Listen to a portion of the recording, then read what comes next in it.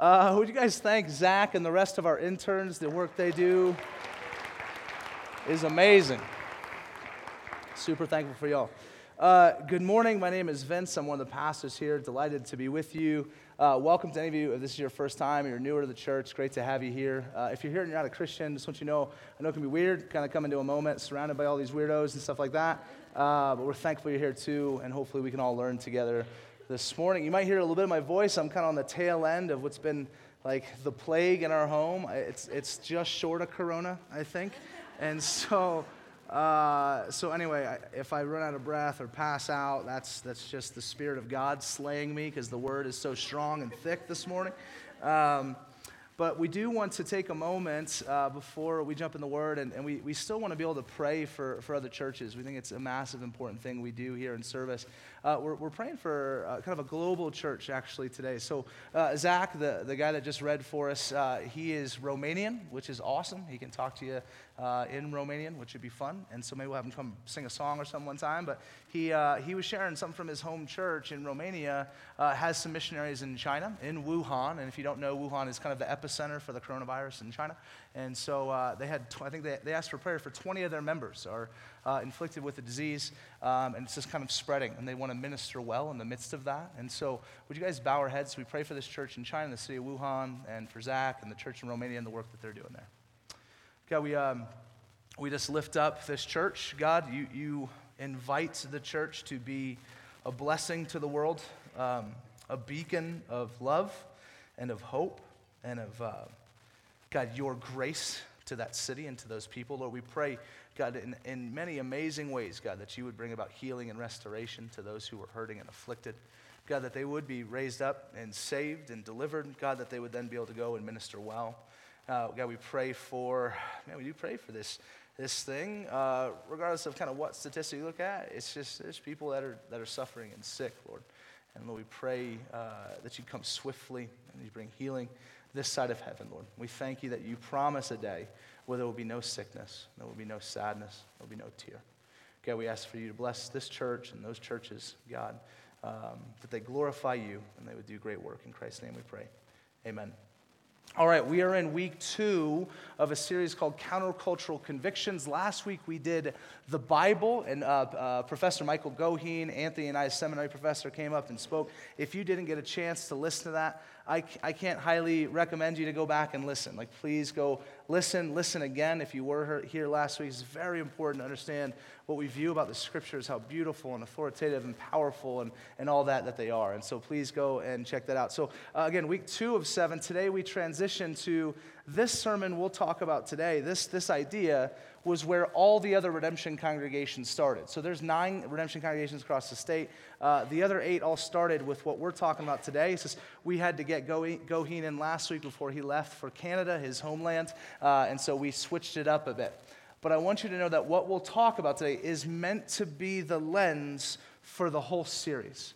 Like, it's meant to be the way that we view every conversation that we'll enter into here on Sundays. But then I'm also going to say it's every conversation you enter into in life. This is the starting point, I think, for us, and we'll kind of unpack the Scriptures in the midst of that. Let me do this. If you don't have a Bible, I want these in your hands this morning especially, and so if the interns or anyone who's faithful and likes standing up and getting credit for being awesome, just stand up and grab these, and if you can start slipping your hands up, if you don't have a Bible, we want you to be able to open it up, flip through, see what's there. Don't feel weird. We pass them out every week. They're there for you. So slip your hand up, grab a Bible, and if you don't own one, please take this one with you on your way out.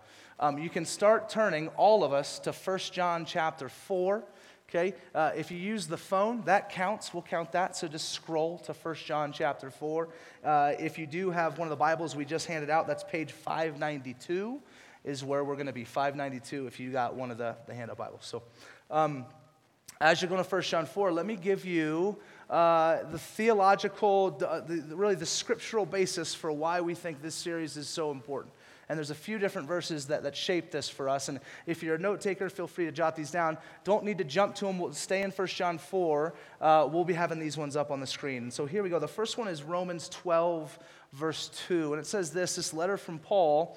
And he writes, "Do not be conformed to this world, but be transformed by the renewal of your mind, that by testing you may discern what is the will of God, what is good and acceptable and perfect. Do not be conformed to this world, but rather be transformed through the renewing of your mind, so that in that renewal, in that transformation, you will know, Christian, how to live faithfully in a chaotic world that sometimes doesn't make a ton of sense, okay? And we had this, a good friend of ours, one of the pastors at Redemption, Gilbert, was sharing his own faith journey, a bit of kind of what he's going through, and he talked about this idea of how he sees his faith in Christianity right now feels a bit like a lazy river, which I thought was a great analogy. Now, if anyone's ever been on a lazy river, they're phenomenal, right? You just lounge back, you're just hanging out, you got buddies, there's water usually spraying on you, it's at a nice pace, you're drinking a good water, and you're just cruising along. And the tide just slowly takes you. And he's kind of saying, and I think it's true, that this conformation, this conform to the world piece, happens more passively than actively. Like we kind of just float along in our relationship with Jesus. We float along as the church. Meanwhile, I think we are being formed into the image that is not God, but rather this world. And so we have to then, get off the raft and push against the current at times and say, no, this is actually where we stand. This is what defines us. We're not going to be conformed by the world's either passive or aggressive modes of forming us. We're going to be shaped by the Word of God. We're going to be shaped by the presence and the life of Jesus, and that is who we will be. The next one is Matthew 5 through 7. If you're familiar, that's the Sermon on the Mount. You often hear Jesus throughout that sermon say things like, you have heard it said, but now I tell you. Each one of these sermons will have a big piece of that, right? Like you've heard it said either in kind of greater culture or even in the subculture that is Christianity here in America, different things, and we're going to say, hey, you've heard that, but let's look at the scriptures. Is that actually what's there? And so now I tell you. 2 Timothy 4:3 really presses into this. Paul, again, writing to his disciple Timothy, says this, for the time is coming when people will not endure sound teaching, but having itching ears, they will accumulate for themselves teachers to suit their own passions, and will turn away from listening to the truth and wander off into myths. Ladies and gentlemen, we live in that time. That time is an extended time. They experience it then, we experience it now, that we seek out, and now it's easier than ever to find a blog or find a Twitter follow that will agree with what you think is true, right? Like you can find any information, any statistic, it will feed your pride. It will feed, I am right, look at me, and then we share it, and then someone else comes back with a competing one that just says the exact opposite thing. We live in a time where we can seek out that which will scratch the itch that we have in our ears. But we're warned against this to push back against that. The last text is Matthew 28, verse 19. Go therefore and make disciples of all nations, baptizing them in the name of the Father, the Son, and the Spirit, teaching them to observe all that I have commanded you. That this movement of the church is not just to stay, that we learn, we conform our minds, and we're good, but actually that we take this goodness, we take the gospel, and we go and we call people to baptism, new life in Christ, and that we call them to obey the things that Christ has commanded. But the first thing we need to do before we can call people to do that is we need to know, well, what does the Bible actually command of us, right? And so that's why we gather here. It's why we study the scriptures. It's not because, I have to, the Bible, like God makes me read. No, we get to read the scriptures so that we will be able to know Jesus, and then we can know, and Jesus, how do you want us to live? Like, what does it look like to follow you? How do we fall in love with the gospel, et cetera? And so that's the idea, okay? So that being said, the lens for the whole series, where we start, or we should have started last week, but where we start today, is on the countercultural idea of love. Now, you might be thinking, is love really that controversial? And I'd say yes, if we look at it from how the Bible talks about love. Like if we just kind of, and we'll talk about this a bit, if we just kind of opt in for the way the world talks about love, then it's easy. There's not too much controversy if we buy into that. But if we jump into the scriptures, we begin to unpack, like, what are you talking about when you say love? We're going to find that it presses up against us pretty good. Paul, that guy who wrote to Timothy, right? He said this to Timothy in an earlier letter, and he writes this in 1 Timothy 1:5. He says, the aim of our charge is love, that issues from a pure heart and good conscience and a sincere faith. I want to read that first part again. The aim of our charge is love. That Timothy, everything I'm about to instruct you in, right? to press up against the tickling ears stuff of the world, to push into all of the things that would seek to draw the Christian away from faithful living in Christ. Let me tell you, why do I try and share and convict and bring you back into faithful life in Jesus? Is because of love. That the aim of our teaching, the aim of our charge, the aim of discipleship, the aim of the church is to love. Okay? Martin Luther King said it this way. I love this quote from him. He says that love is the key that unlocks the door to ultimate reality. That we're all, listen, outside of it, we're all living kind of this thing that is not ultimately true because it's not at the heart of the world. Love is the key that unlocks the door to ultimate reality. There's this story. John, the author of the book that we'll look at today, he has this great story chronicled about him. If you're not familiar with John, the dude was just a rock star. Okay, just an absolute stud early in the faith. He was the last of the 12 apostles, the only one to not be martyred. And towards the end of his life, he's living in Ephesus, which is a city in the ancient Near East in present-day Turkey. And he's living there, and he's kind of living out his years. And he had become kind of frail and tired, and he wasn't kind of this fiery preacher that he was in his earlier years. Jerome, the early church historian, has this story about him, and I think it's pretty fascinating. That people would always still go to John, like we have counsel, how do we live faithfully, what does life look like? And his answer chronicled is this. He would always say, little children, love one another. Okay? This faithful man of God, Jesus' best friend, he would say, little children, love one another. And he kept giving the same answer, every question. Hey, little children love one another. And eventually, Jerome chronicles that people came to him and said, hey man, why don't you give us a different answer? There's got to be something else out there, dude. And he said this, dear children, if you obey this one command, you get it all. If you obey this one command, you get it all.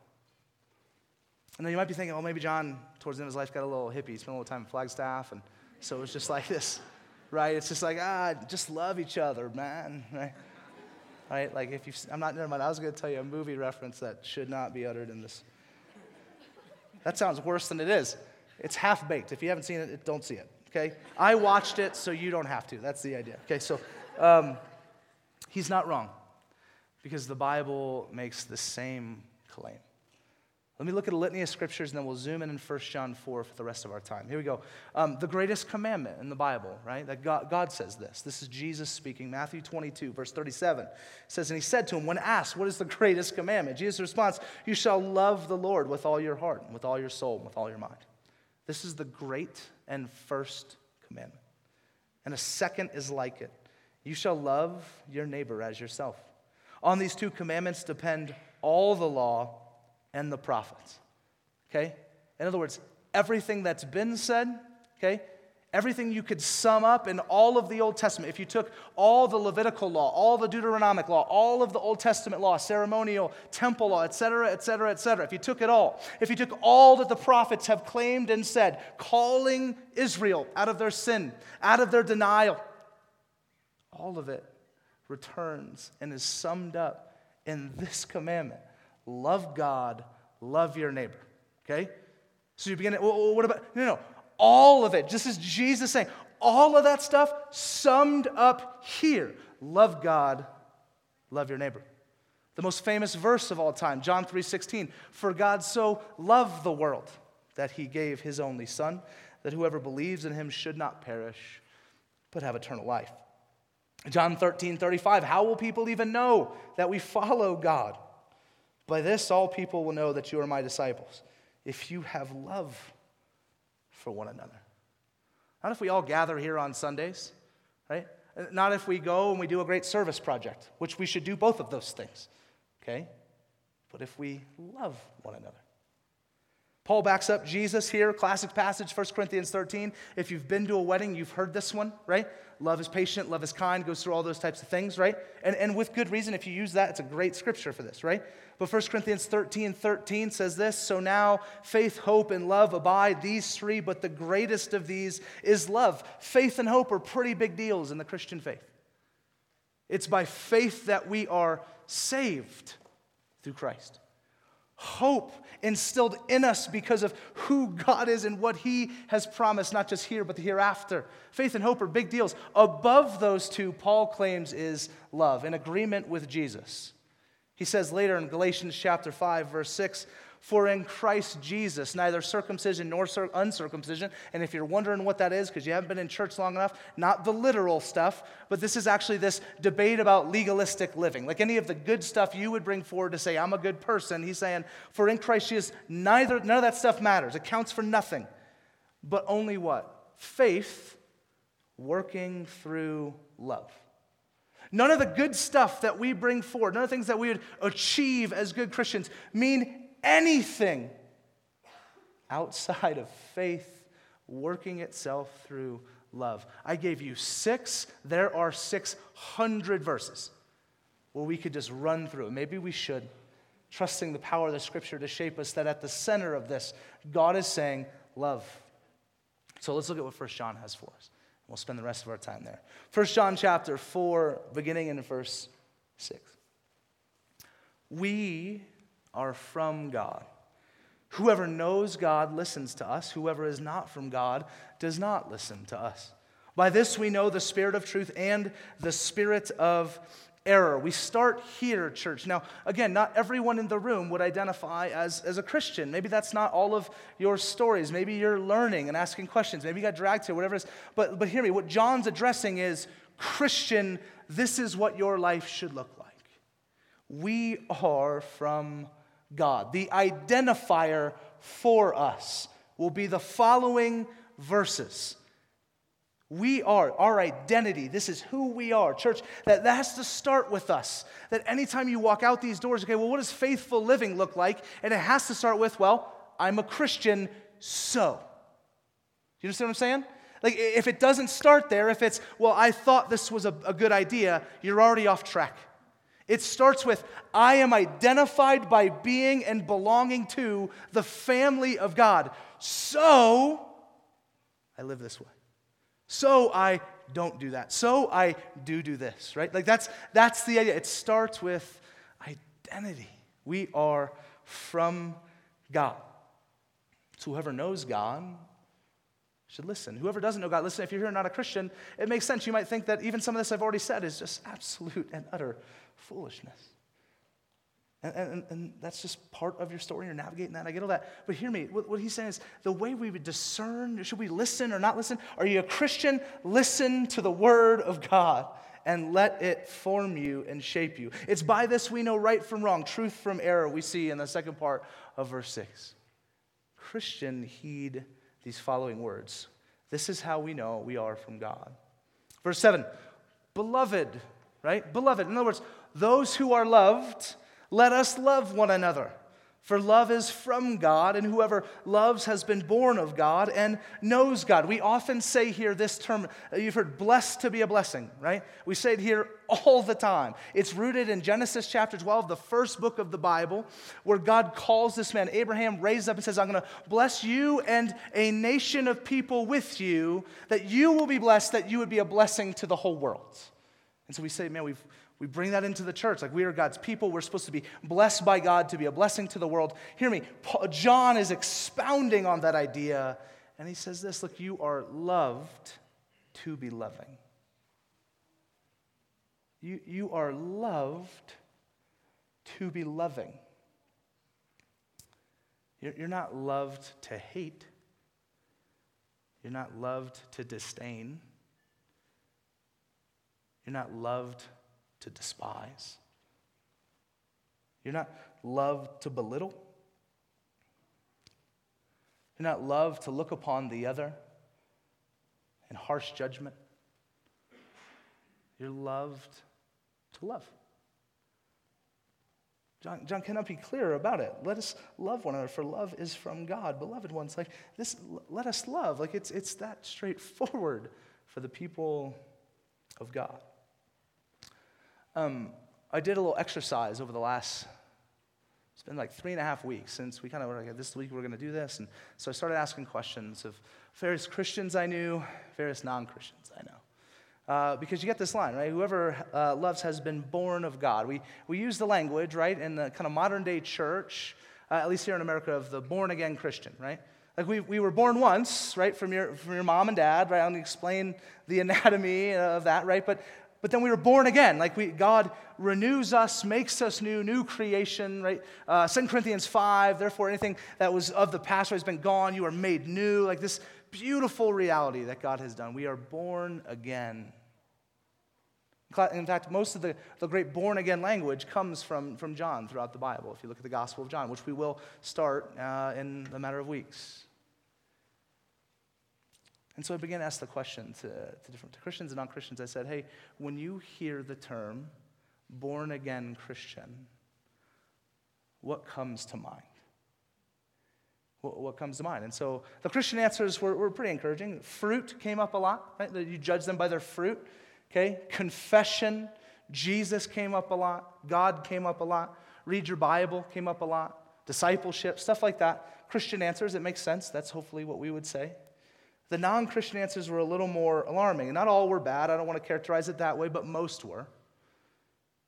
We had charity, which it's obviously pretty good. Jesus came up a bunch, all of you, the people that believe in Jesus. Okay, but then other things started to roll out.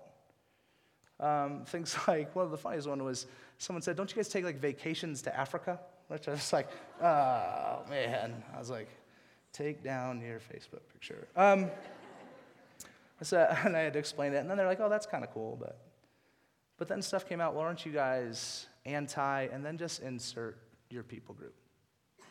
Okay. Aren't you guys anti this person? Aren't you guys anti this? Aren't you anti that? Hate came up a few times. Now hear me. There are things that, like, when we even get into this series, like, we're going to be against. There are things that we would say, no, we don't agree with, and we will stand firm and we believe the Scriptures say. So some of that stuff is just, well, even in talking to people, I was like, oh, some of that's just, like, we do believe this. From neither side, Christian or non-Christian, I must have asked 25, 30 people. Only one Christian said the answer love. You get only one, and that's from Christians and non-Christians, when they heard born again Christian, thought of love.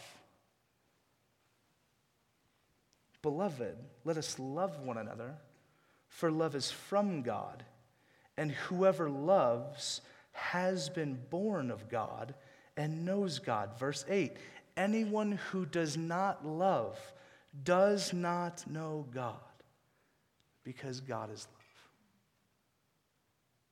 If there's a marker that should be the one that we should all say, it should be this. Maybe I get Jesus, that's there too. But John, and it seems like the scriptures we looked at. So again, the wrestle here, this isn't hip event. This is the scriptures we have to wrestle with that say at the center of this whole thing that the charge of our work is love. That the greatest commandment is love. That it was love that motivated Jesus to come down here. And it is by how we will be identified to the world is that we love. And it wasn't even on the map. Now, maybe it wasn't on the map for Christians. You might have explanations for that. But even for us, that wasn't there. One person. There's some issues with that we have to begin to navigate. Okay, here's where I want to talk a little bit about how this pushes up against culture. The Bible says, we say, God is love. That's the rationale behind, like, we can't be Christians and not love because God is love. Like, that's his very nature. It's not that God is loving. God is love. We call this his ontology, right? Like, his very being is love. So you can't know him and not love. You can't know love and not love, right? So we say God is love, but honestly, here's what the world does, is they flip that term. And they make love is God. So we say God is love, the world would say love is God. In other words, they've placed it in this arena of subjectivity and not objectivity, because it is not God, right? God defines for us love. Here, love is then defined by the individual. Because now it's subjective. Now we've raised this thing, love, up to this position where we all treat it as this idol, because love in and of itself is not the idol that we should worship. God is. But when you take this thing, you begin to craft it in your own means and shape it by your own desires, it starts falling short pretty significantly. So they say love is God. We make the infinite finite. We make that which is clear to us through the Word of God foggy. Instead of it being a concrete reality that all humanity could say, wait, that God is love, let us be like Him. Let us love the way God dictates. Instead, now love as God says, no, you listen to me in the way I interpret that idea in an ever-shifting and ever-changing landscape of cultural belief about who is in and who is out, who is worthy and who is not, and on and on and on. And the way that works itself out is a few different ways. I think one, we get this idea in the world that love is just a feeling, or it's primarily a feeling, right? So it's this thing that happens in your heart for another, right? And it's not just romantic, but oftentimes, right, in media and in film, that's the way it's characterized. So in 1997, there was a movie that came out that just changed the landscape for all of my friends, and it was called Titanic, okay? And every girl I've ever met has seen it at least 5 times. That's my age. Some of you younger kids, you guys do the To All the Boys I Loved Before or whatever that. Yeah, see, I know you. Yeah, or The Bachelorette.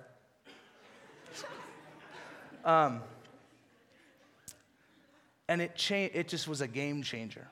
Because all of a sudden, love was this embodied Leo thing, right? There you go. I'm glad we're preaching. I'm glad you're here. Right, for you older folk, right, Casablanca, right, 1942. There was a real gap in romance movies. I looked. There was like nothing from like 50 to 80. Like it was a pretty dry period. There's a handful of things, Harold and Maude, but nobody saw that. And you're constantly being peddled this, hear me, in Hollywood and in film and in music, right? Like love is this kind of idealized version on a screen. And it's always based on this like amazing like butterfly effect that happens upon you that just carries you into all these great decisions. Right? Those of us who deeply love, and I'm still working on that, no, it's not always that beautiful or simple. The other way, love is often, as it's treated, right, again, in an ever-shifting culture, there's no constant, right? And so then we get shaped by the political season. We get shaped by the music we listen to, and what are the things that they're heralding? Who are the people that deserve the most love, and then who are the people that don't now? Because now they're on the outside. You understand what I'm saying? Like in this, if it's based in culture, if that's where love finds its origination and its roots, none of us stand a chance. Because if you think you're loving now, if you keep loving the things you're loving right now and thinking you're a loving person, I guarantee you in 10 years you will be a hateful bigot. And that's the same as 10 years ago and 10 years before that. And 10 years before that. Why? Because our culture, the world shifts who is in and who is out based upon whatever they decide.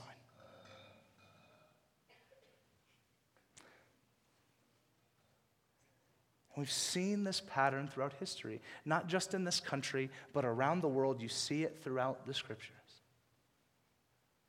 So the only answer then for the church is to return to not love is God. We push against that idolatry and say, no, God is love, and we are known by how we love.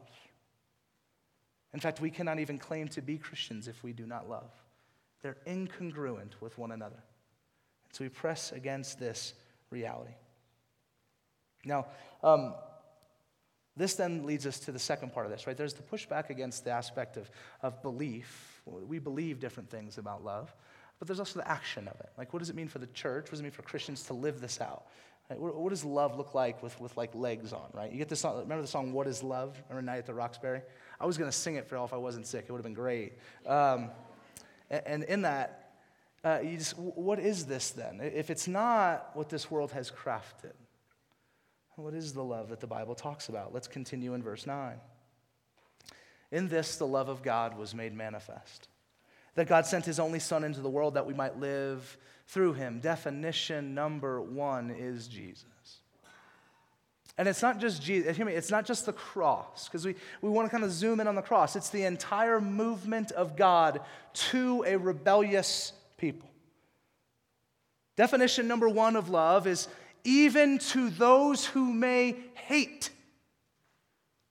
we move close. Even to those who may despise, we sacrifice. Even to those who hate, we do not revile. We love. That is the way of Jesus. You want a definition, look no farther than the person of Christ. We did an entire series called Love Walked Among Us, which was all about the person of Christ, and all of these stories where you just saw the embodiment of love with legs, with hands, walking around, caring for people. A humanity that the Bible tells us, and I think we intrinsically know, is the enemy of God, because we want to do us and not him. And so the definition, number 1, is we move towards even those. And so that's the idea, right? So if we are to love even the enemy, then surely we love everyone before that. That should just be obvious to us. If you can love the enemy, those so far out there, everything you disagree with, right? If you're called to love them the way that we're applying God's love, you're supposed to love them like that, hear me, then everyone before that you got to love too. Co-workers, all your roommates, okay, all your kids. Just kidding. Right, all your neighbors. And obviously, as it gets into your home, your wife, your kids, those closest to you. If you're supposed to love them, you got to love everyone that way. There's no exceptions to this rule. If God's going to include the enemy, us, then surely. Definition number 2 of love, verse 10. And this is love, not that we have loved God, but that he loved us and sent his Son to be the propitiation for our sins. Beloved, if God so loved us, we also ought to love one another. We don't define love, God does. And so definition number 2 is death. Embodied in the cross, the taking on of other people's brokenness, that they would be healed, is love. I want you to just begin, let's just dream together for a second if we can. What could our nation look like right now if all the Christians who say that they know God and love God, if they live this out? If even when another person made a mistake, we moved close and entered into that mistake, and we chose love, not revile, not bitter correction. Okay, there's room for correction. Don't hear what I'm saying. What if when someone says something that you think is just such a crazy idea in the political landscape, if you didn't think, I need to tear them down, but instead thought, let me move close to them. Let me begin to understand, why would you say that? Because that's not the way I'm viewing the world. But I love God, and so there's a certain way I'm supposed to then do this that is biblical and emulates Jesus. That's not the way the rest of the world is doing. It's impossible to envision that a little bit. Where all of a sudden, if all of your Facebook feeds were just filled with people encouraging one another and exhorting one another and asking real questions about life and not just judgment. trying to understand some of the pain behind some of the claims that people make that they think is best for their life and for this world. Maybe they're not all just idiots and fools. Maybe they're all just bigots and racists. Some are. Most aren't. But hear me, regardless of who they are, where they're at, what they believe, the only answer is love. You don't, hear me, church, and this is like crushing to me. I love to just win arguments. I love to be right. I love to even subtly figure out ways for people to think I'm right without even being too right outward about it. It's not what I'm called to. Like, we're called to love. And I'm getting all quiet and mysterious right now. We're called to love, y'all. Like, and it's everyone. And it's every time. No matter what comes to your doorstep, the answer, listen, the reason and the response is always love. You cannot jettison it. If you jettison it, you are jettisoning you knowing God.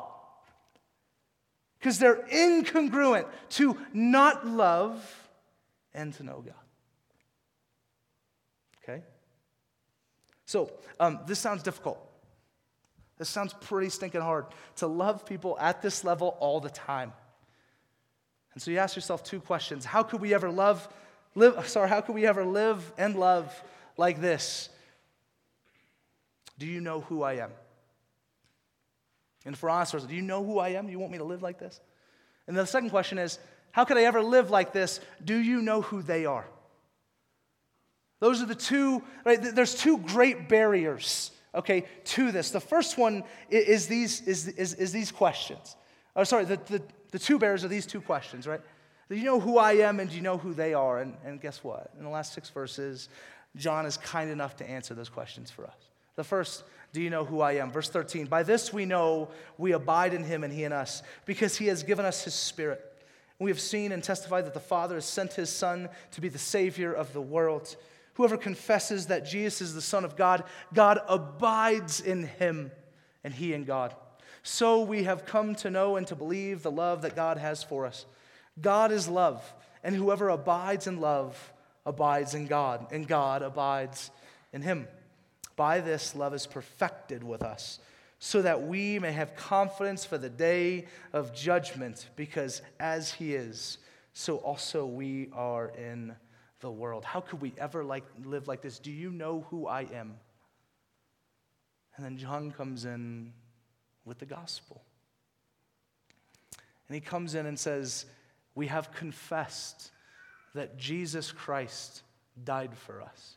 We have confessed that in that he is the Son of God, and he abides with those he knows and loves. To abide, the word meno in the Greek, it has roots in war language, that even amidst the difficulty that surrounds, one would abide, one would stand with us. That God does not flee at our mess or the mess of the world, but rather he abides with us because of love, because of confession, because of the gospel. We can answer the question, how could I ever live like this? Do you know who I am? And God answers, yes, and I died for you. And I rose for you, and now I stand with you. We are now linked. The Spirit of God indwells you, and you have a hope that on the day of judgment, you stand pure before him. That's how you can live like this, because of the gospel. That's why I know it might get annoying how often we just land with an application point here of try and love Jesus more. Just dwell in the gospel story. Because it frees us to go and love like this. Do you know who I am? Yes, you are a son and you are a daughter in the kingdom of God, indwelt by the Spirit of God. God lives in you, that you might love like this. So any of us say, it's impossible. You don't know me.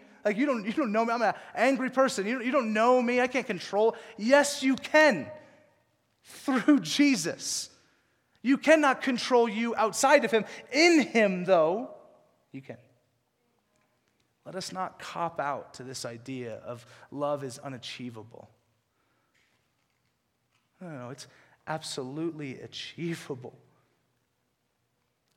Because Christ is not just the example for us, he's the enablement. He's the example we see, we follow, but he is the enablement that we might see and follow. He handles every bit of this for us because he knows we're just kind of a mess. Praise God. The answer to the second question, okay? How can we ever live like this? Do they know who they are? The second barrier, I think, that's massive for us in trying to love and live this way. Verse 18, there is no fear in love, but perfect love casts out fear. For fear has to do with punishment, and whoever fears has not been perfected in love. I'll move through this quickly. The second barrier to love is fear. I had an opportunity to talk to our lead pastor, Tyler Johnson, in length about this idea, and it just, all of a sudden, man, just all sorts of stuff just opened up in my heart of, I'm afraid of this, and I'm afraid of this, and I'm afraid of this. Fear becomes this barrier towards love. And I think it's fear in a few different areas, and I'm sure there's more, but I think we're scared to be hurt. We're scared to be taken advantage of. Like, if we love this way, you might hurt me, right? Like, if you put yourself out there, like, we get that. You could damage me. You could take advantage of that love. And the answer is, yeah, that's true. There is that chance, okay? But there's two things, again, that make it still possible. It's one, Jesus, shocker, and two, this. And I don't mean Sunday service. I mean the people of God who are called to love one another. All of the presumption that we would go and love like this is rooted in the fact that what? You and I, you and you and like you over here and you over there who've never met, but are brother and sister and will live together forever, you're called to love one another. That honestly, the way it's supposed to exist, not just here and not just in this room, but with the church down the street and with the church across the globe and the one we're called to love one another. That there be this overwhelming sense of like, gosh, there's just so much stinking love. Like, I can go and love anybody. Why? Because I am so backed by the love of this community. So the first indictment should be like, do we even love each other like this, let alone the enemy, let alone the outsider?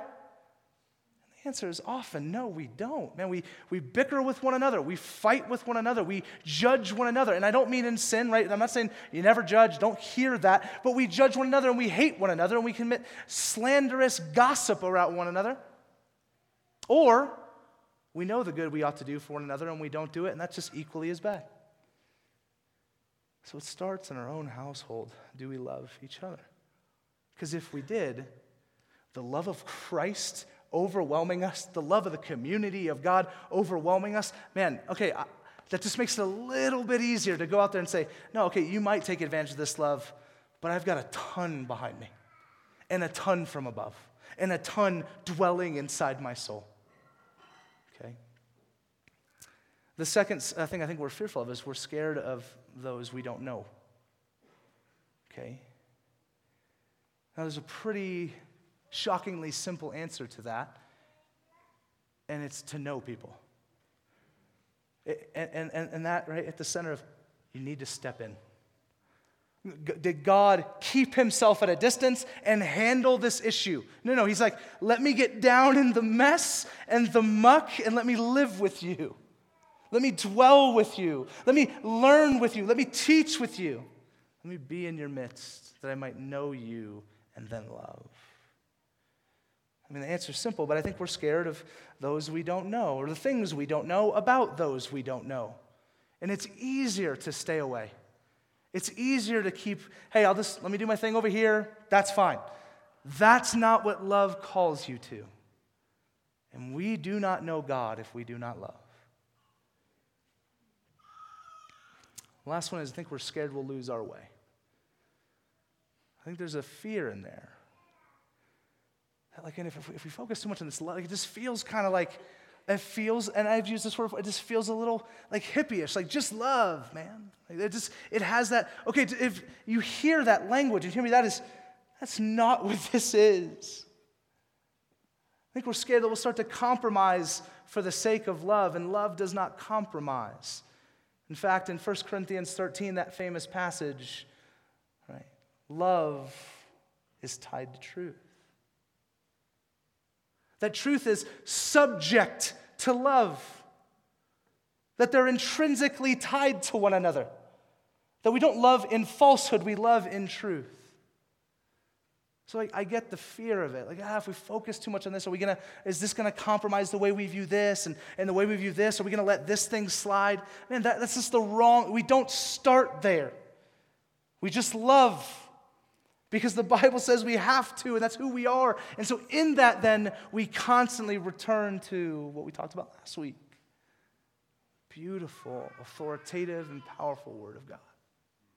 And the community of believers that keep us on track. The fears we have, guys, we are not ruled by that. Paul to Timothy, for God did not give you a spirit of fear, but of one of power, love, and self-control. Christian, you are capable. You are able in Christ to live and to love like this, to the biggest enemy, to the closest person in your life, no matter what they say or do. And it starts with the way you treat the person you came with today. If you didn't notice, I skipped to verse 12. And so I'll read it as we close. No one has ever seen God. If we love one another, God abides in us, and his love is perfected in us. No one has ever seen God, but they will see God as we love. How do we make the unseen seen? John says, the Bible points us to love.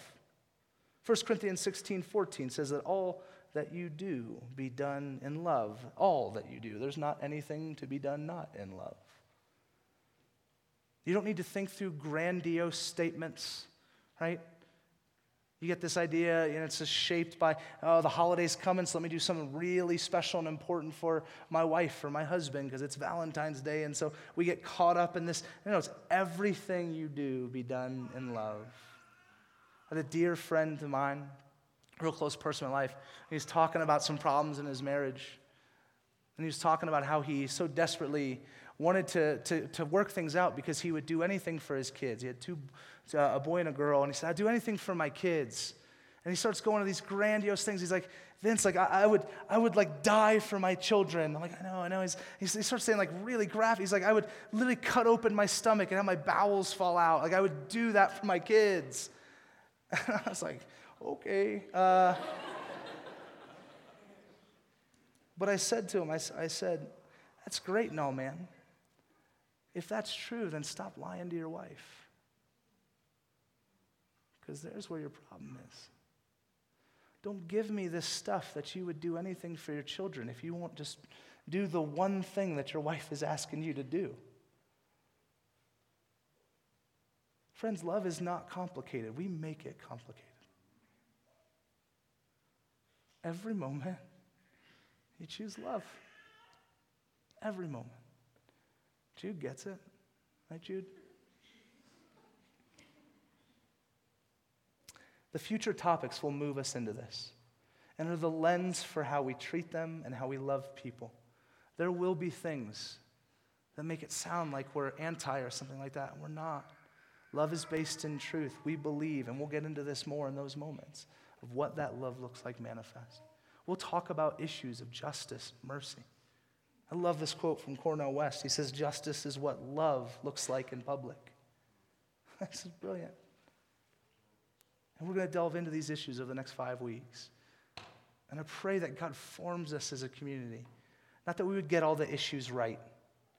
Right? We have convictions. We're going to preach about them. We're going to talk about them. We're going to look at the Word of God. But if they're not centered on love, it's pointless. 1 Corinthians 13.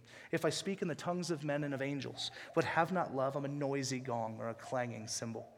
if I have prophetic powers and understand all mysteries and all knowledge, and if I have all faith so as to remove mountains but have not love, I am nothing.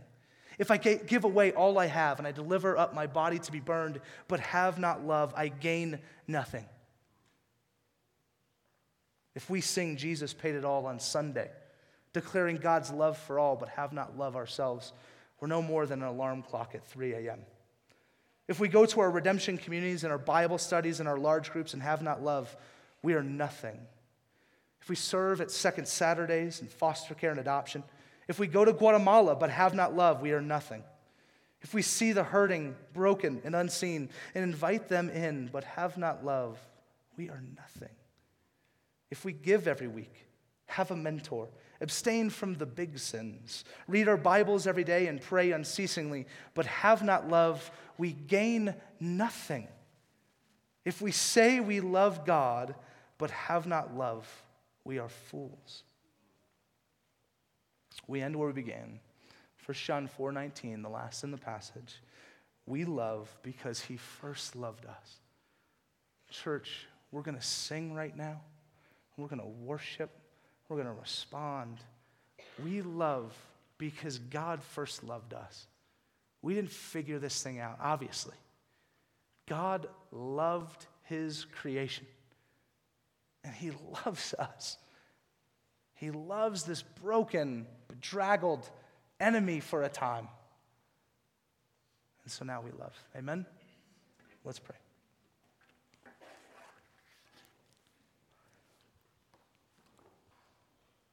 Jesus, thank you that we get to sing. And I just say it over and over in my mind. God, you loved us. We did not love you.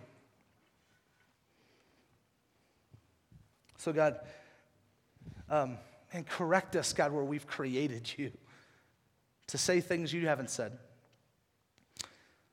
God, we sit in that love now, like the end of this should be like rejoicing and singing because you have loved us. And God, will we bask in that love as we sing? We rest in it. Because, Lord, we know that we then leave this place to radically love the way you've loved each other and the world you've called us to. God, we are loved to be loving. Would you bless us in that pursuit, God? We are frail and foolish. God, correct us. And, Lord, may we be transformed by the renewing of our minds.